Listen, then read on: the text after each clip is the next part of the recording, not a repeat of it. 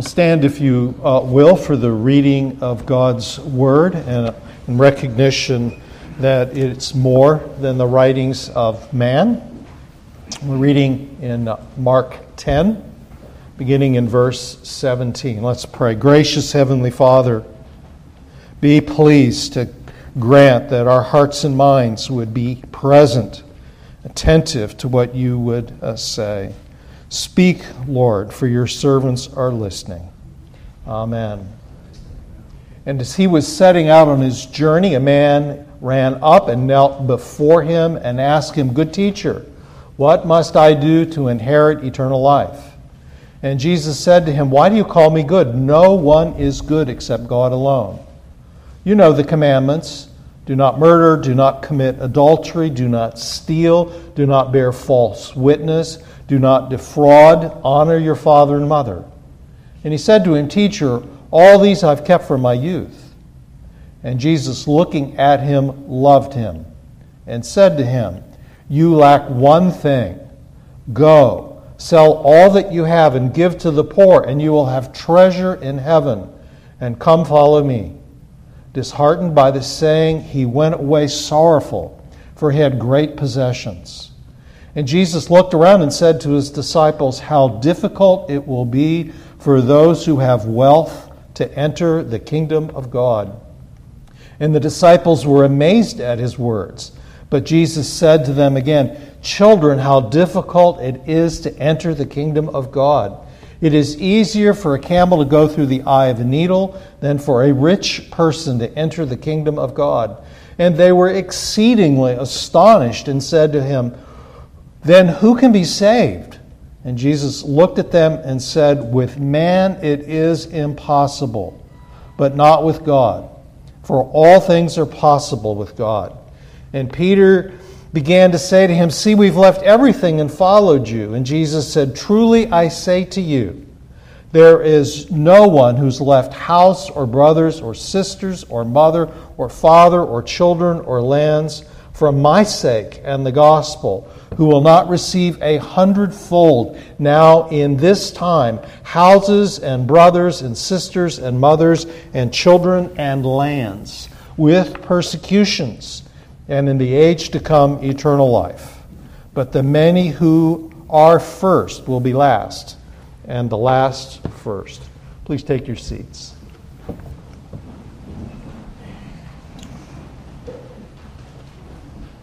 In the year 2004, Nancy and I traveled to Peru as a part of our official responsibilities to provide pastoral support for the missionaries that were working there. Some of the missionaries from our congregation were serving in the city of Cusco. And while we were there, they took us to visit various families. One of them was Marcella and George. And we traveled to their home by taxis. If you've ever been in that part of the world, these little teacup taxis, we were crammed in, sitting on each other's laps. The roads were dirt-packed, deeply rutted, enormous potholes in them. When we came to the front door, we knocked, and as the door opened, we walked down a set of steps into an open courtyard. It was below the street level. It was open to the sky. There were chickens and a dog roaming around. And there were rabbits and guinea pigs in cages. They were not boys and girls' pets. They were a source of protein for the family. This was both the kitchen and the laundry room. And then we were invited inside to the interior. It was a single room. It was 10 by 12. There were no windows. It was lit by a single fluorescent bulb. There were bunk beds on one wall, a double bed on another. 8 people lived in this space.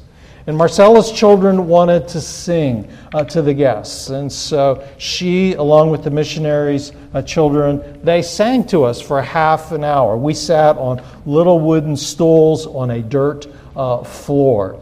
I know almost no Spanish at all, and so there's only a phrase or two once in a while I would recognize. But I looked around my wandering eye and saw the poster of the alphabet, of the human body up on the walls. Marcella would do whatever it took to give her children an education.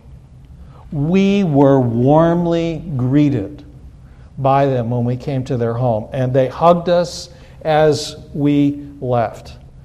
It is the poorest home I have ever been in the north or southern hemispheres.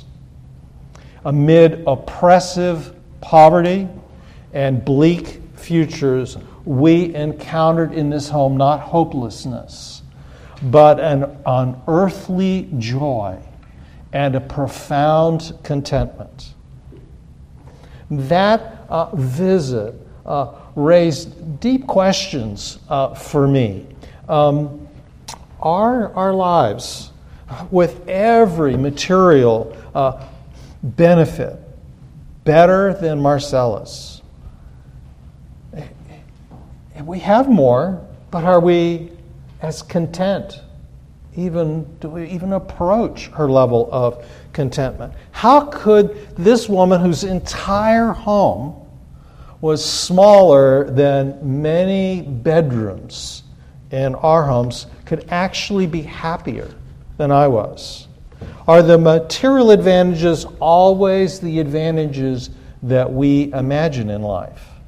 It's not that Marcella was not aware that other people were better off than she. In fact, Cusco, there are many, many middle-class people, and there are not a few very wealthy people. And it's not that she didn't desire what every parent desires for their children, that they would have a better life than she did. But this experience just raised this question I couldn't shake. Could there be a downside to having so much? Well, this morning in our text, Jesus is approached by a rich man. Jesus is on the way to the cross, and the man comes to Jesus as an equal. He's a good man. Jesus, the rabbi, is a good man. And what happens in this conversation is entirely shocking and surprising. And Jesus, instead of reducing the tension that grows in this conversation, he only heightens it. Let's enter the text. The man whose story is told in the other Gospels was young, a ruler, as well as rich. And when he approaches Jesus, he bows, which is a sign of deep respect for a rich man to show to a rabbi. And he asks, "Good teacher, what must I do to inherit eternal life?" As he thinks about eternal life, there are things that are required of him, just as there might be for someone who is going to inherit an estate. Certain conditions that need to be met, certain obligations. And so the rich man wants to know what it is that will be required of him so that he can be confident that he will enter to the next world, to the next life, to life that will last forever with God. In all of Galilee, no one had ever raised such a penetrating question with Jesus. And Jesus' response is, "Why do you call me good? Only God is good." Jesus points the man to God, and then he asks him, has he kept the commandments? He lists off some of the 10 commandments, and then he adds in the mix a commandment that's not in the 10, but is in the Old Testament, asking, has he defrauded the poor? And the man says, yes, I've kept all of these. What he's saying is what any devout Jewish boy would say. Well, from the time of my bar mitzvah, when I became a son of the commandments, when I assumed the full adult responsibilities to keep the law, he had never violated any of the commandments intentionally. He had done what was required. This is what Paul means when he writes that he was blameless in accordance with the law. And with a look of love in his eyes, Jesus says, one thing you lack. Go and sell everything you have and give to the poor, and you will have treasure in heaven, and then come follow me. He's given 5 commands: go, sell, give, come, follow, and a promise. And then you will have treasure in heaven. Now, Mark describes the man's response with a very strong word here. It means both shock and gloom simultaneously. The man is just appalled by what Jesus says to him. He's both surprised, and he finds what Jesus said incredible, but also alarming. And his intentions toward Jesus are displayed by what he does. He just walks away. He has no intention of following Jesus. Now, the irony of this is probably lost on us often because, we read these passages kind of in little chunks. But what happens immediately before this is that the little children have approached Jesus. And what Jesus is saying is that the man who possesses everything lacks something, but the children who possess nothing are not told that they lack anything, but rather that the kingdom of God is theirs.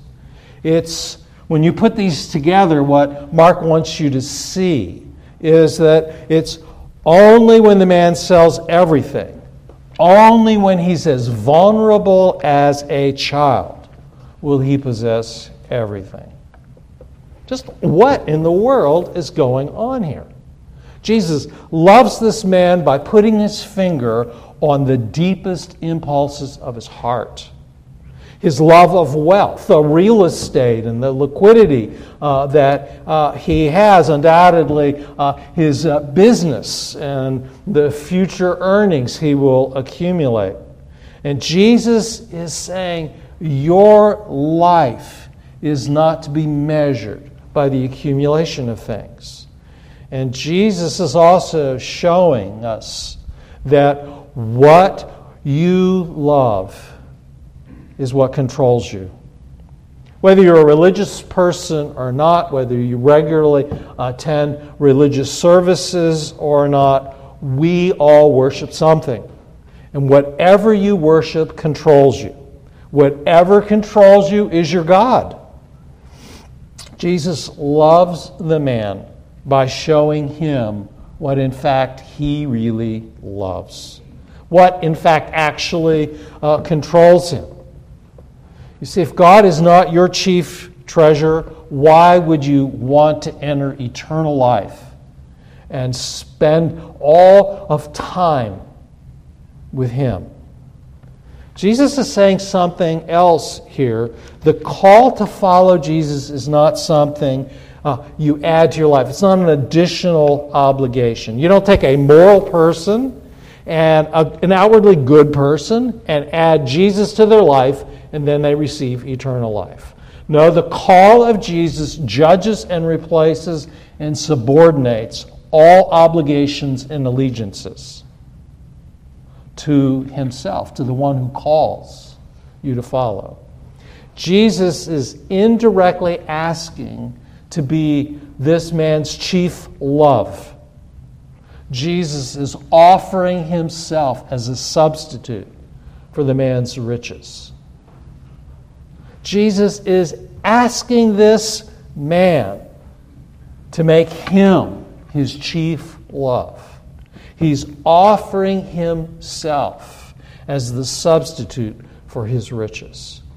And if you're here and you're not a Christian, we're just honored that you're here with us today. You need to understand first and foremost that following Jesus is not about a lifestyle. It's not about making certain changes in how you live. It's not about adding this and subtracting that. No, it's about the deepest desires and affections of your heart. It's about what will control you. It's about what you delight in. Religion's a matter of doing. It's about doing the right thing. And it leaves people ultimately unchanged. It doesn't change us. But Christianity is not about doing, it's about delighting. And when we delight in the Lord Jesus Christ, it changes us from the inside out. It changes the very core of who we are. Now, the disciples are watching all of this, and Jesus takes the initiative to speak to them, perhaps because the expression on their faces, or maybe even their jaws have fallen open by this exchange. Jesus says how hard it is for a rich man to enter the kingdom of God. And the disciples are amazed because they and Jewish society held that wealth was a sign of the blessing of God. A reading of the Old Testament strongly suggests that wealth is a gift. It's an affirmation of that a person is walking with God faithfully in covenant with Him. And now Jesus says it's a hindrance. And then Jesus continues and he begins to speak about needles and camels. Now the camel was the largest common animal in Palestine, and needles were the smallest common whole. Now, you may have heard somebody talk about this passage, and I can tell you in the history of the church, people have gone to great lengths to explain away what Jesus is saying. And maybe you heard this. Sometimes people say, well, there was really a gate somewhere in Jerusalem called the Eye of the Needle.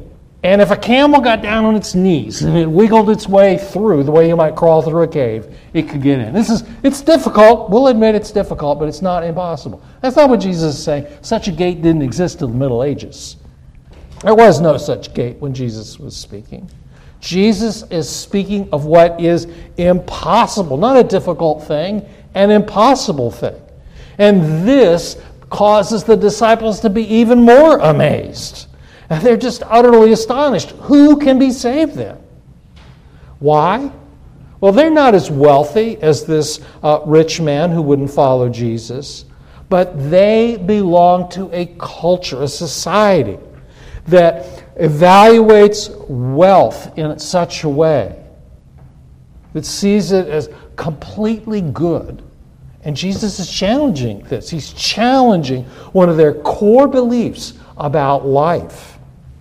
And these words ought to sober every person who's sitting in this room, because we are among the wealthiest people who've ever lived in the history of the world.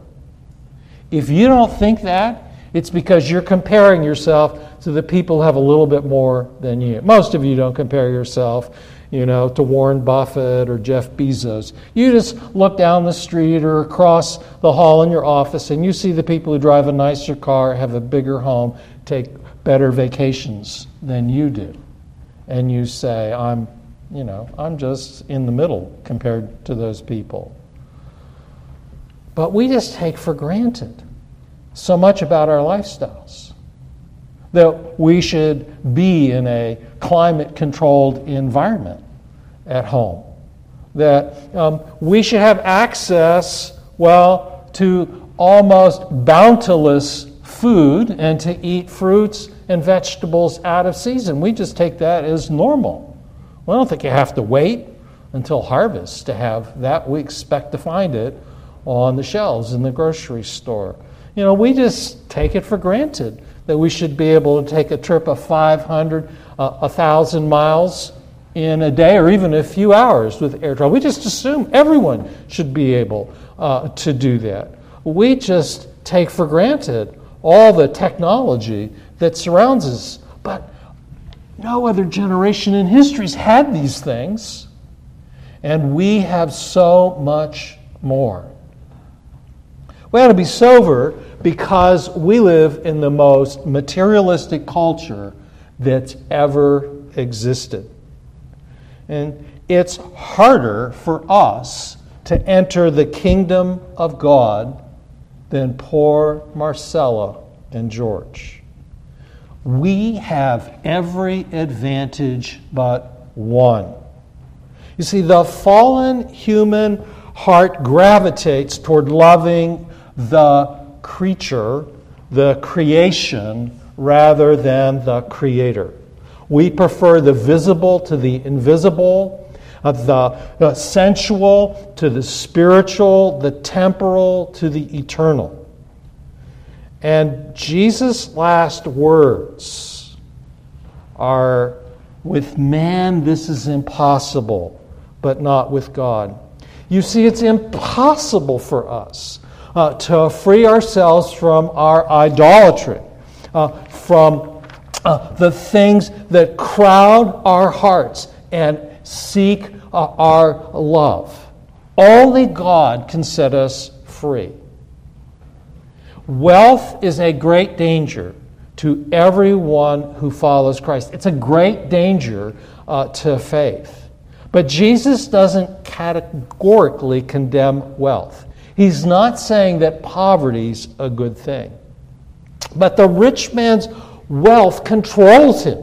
It has absolute hold on his life, and it prevented him from doing the one thing necessary for him to enter salvation. You see, anything that causes you, if you're a Christ follower, to forget your spiritual poverty and your childlikeness before God will prevent you from following Jesus Christ. It is the camel before the eye of the needle. Or to put it a different way, the greatest enemies to faith and obedience are self-satisfaction and pride. Self-satisfaction and pride. And nothing removes them more effectively than poverty.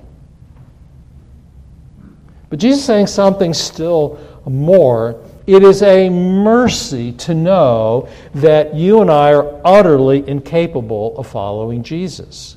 Jesus wants to draw us away from any and all trust in ourselves and our abilities, and trust entirely in Him as our Savior. Jesus is revealing the utter futility of human effort before God. In other words, you cannot be good enough for God. You can't, through your life, through your sacrifice, through your obedience, deserve from God life. Salvation is a gift. Empty hands alone can receive it. And empty hands is precisely what rich people lack. Their hands aren't empty. That's why it's hard for rich people to enter the kingdom of heaven. But God in His grace gives what He requires, and so there's hope. God gives us the ability to turn away from lesser things. Peter turns to Jesus and says, "We've left everything." And Jesus says all the sacrifices that Peter and the others make for the sake of Christ will be rewarded. 100 times as much in this world, along with persecutions and eternal life in the next. Jesus is saying something really radical here, that our most natural instinct of relationships and allegiances to our families, to our homes, to a place, our fields must be forsaken. For the call of Christ takes priority over all of them and requires us to sever all these allegiances. And yet, paradoxically, if you let go of everything, you receive everything, even in this life. Now, don't misunderstand. To follow Jesus isn't an insurance policy against adversity and hardship. In fact, suffering for the sake of Christ is not a sign of divine abandonment. It goes hand in hand with following a Savior who was persecuted and crucified. But if you're here and you haven't made a decision about Jesus Christ, I want you to know that you're not going to miss out. That the blessing of God is far greater than anything you would give up. We've experienced this. In 1986, my work at a neighboring church was coming to an end. My need to be there was gone. And for a year, we tried in every way to stay in Maryland. We knocked on doors, and I sent resumes, and I networked, and I pled. But in the end, we moved 500 miles away from everything that was familiar, from parents, from our children having grandparents, to our friends. And it was hard. It was really hard to go and live in a place where no one knew us, except what they knew about us is that we were Yankees and we didn't belong there. They reminded us of that quite regularly.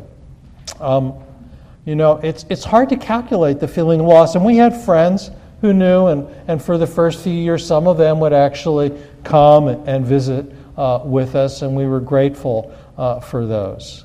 But something just as small as to have your parents watch your children so you could have an evening out together. Well, we would have that twice a year if we hired a babysitter and drove 30 miles back and forth to get them each way. It was hard. It was very hard. Our parents weren't with us when our youngest daughter was born. They weren't there. They came eventually, but God did something extraordinary, and through the years we've seen this. God gave us grandparents. A grandparent named Julia, and Nezzy, and Margaret. And He has given us family and friends everywhere we've been.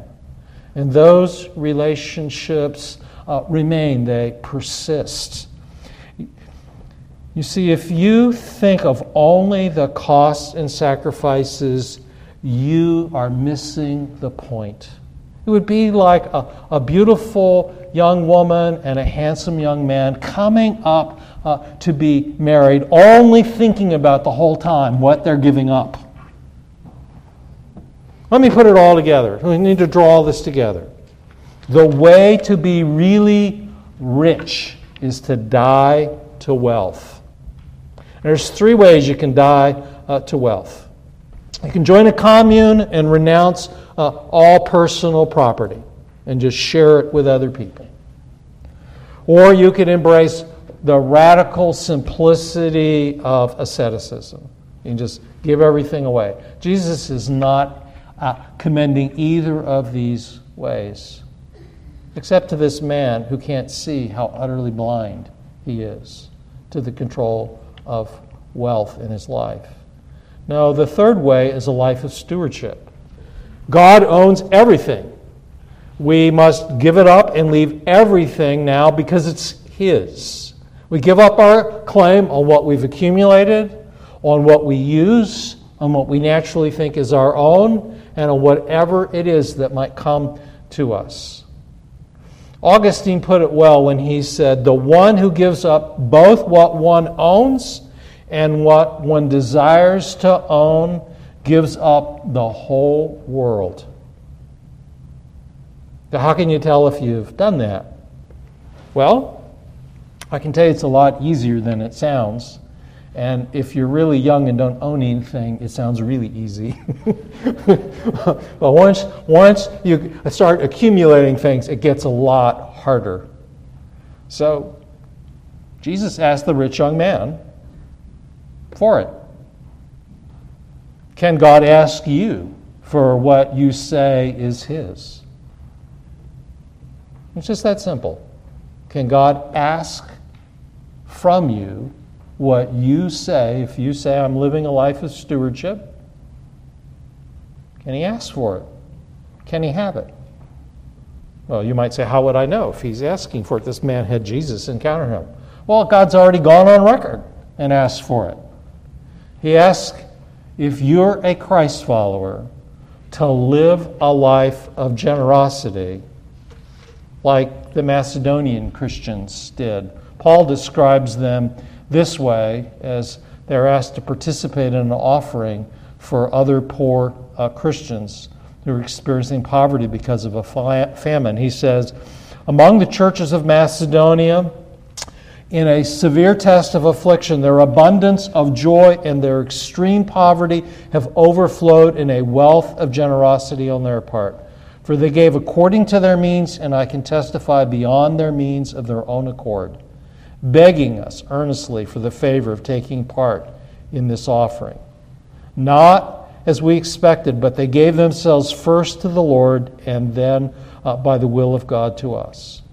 And writing to this other church, he says, but as you excel in everything, in faith, in speech, in knowledge, in earnestness, and in our love for you, see that you excel in the act of giving. Are you growing in the grace of giving? To grow in the grace of giving means to give till it makes a difference in how you live.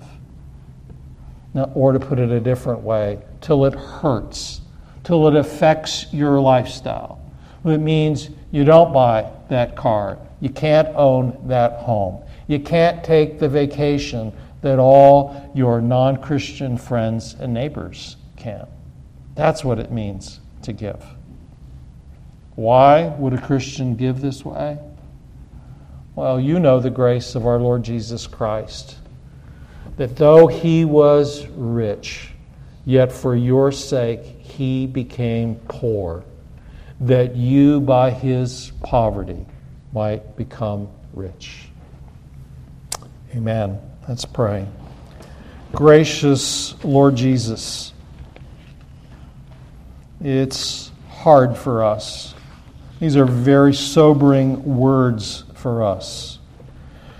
Lord, it's easy for us to fool ourselves, and these words pierce, for they topple our cherished priorities, and they demand new ones. Lord, you're asking us to yield to you the things we would keep, so that you might give to us things we cannot imagine. Oh, Lord, grant us grace to do this, to give up not just possessions, but people and places and even our lives, if you ask for this, knowing that you will give us far more, and in the world to come, eternal life. Amen.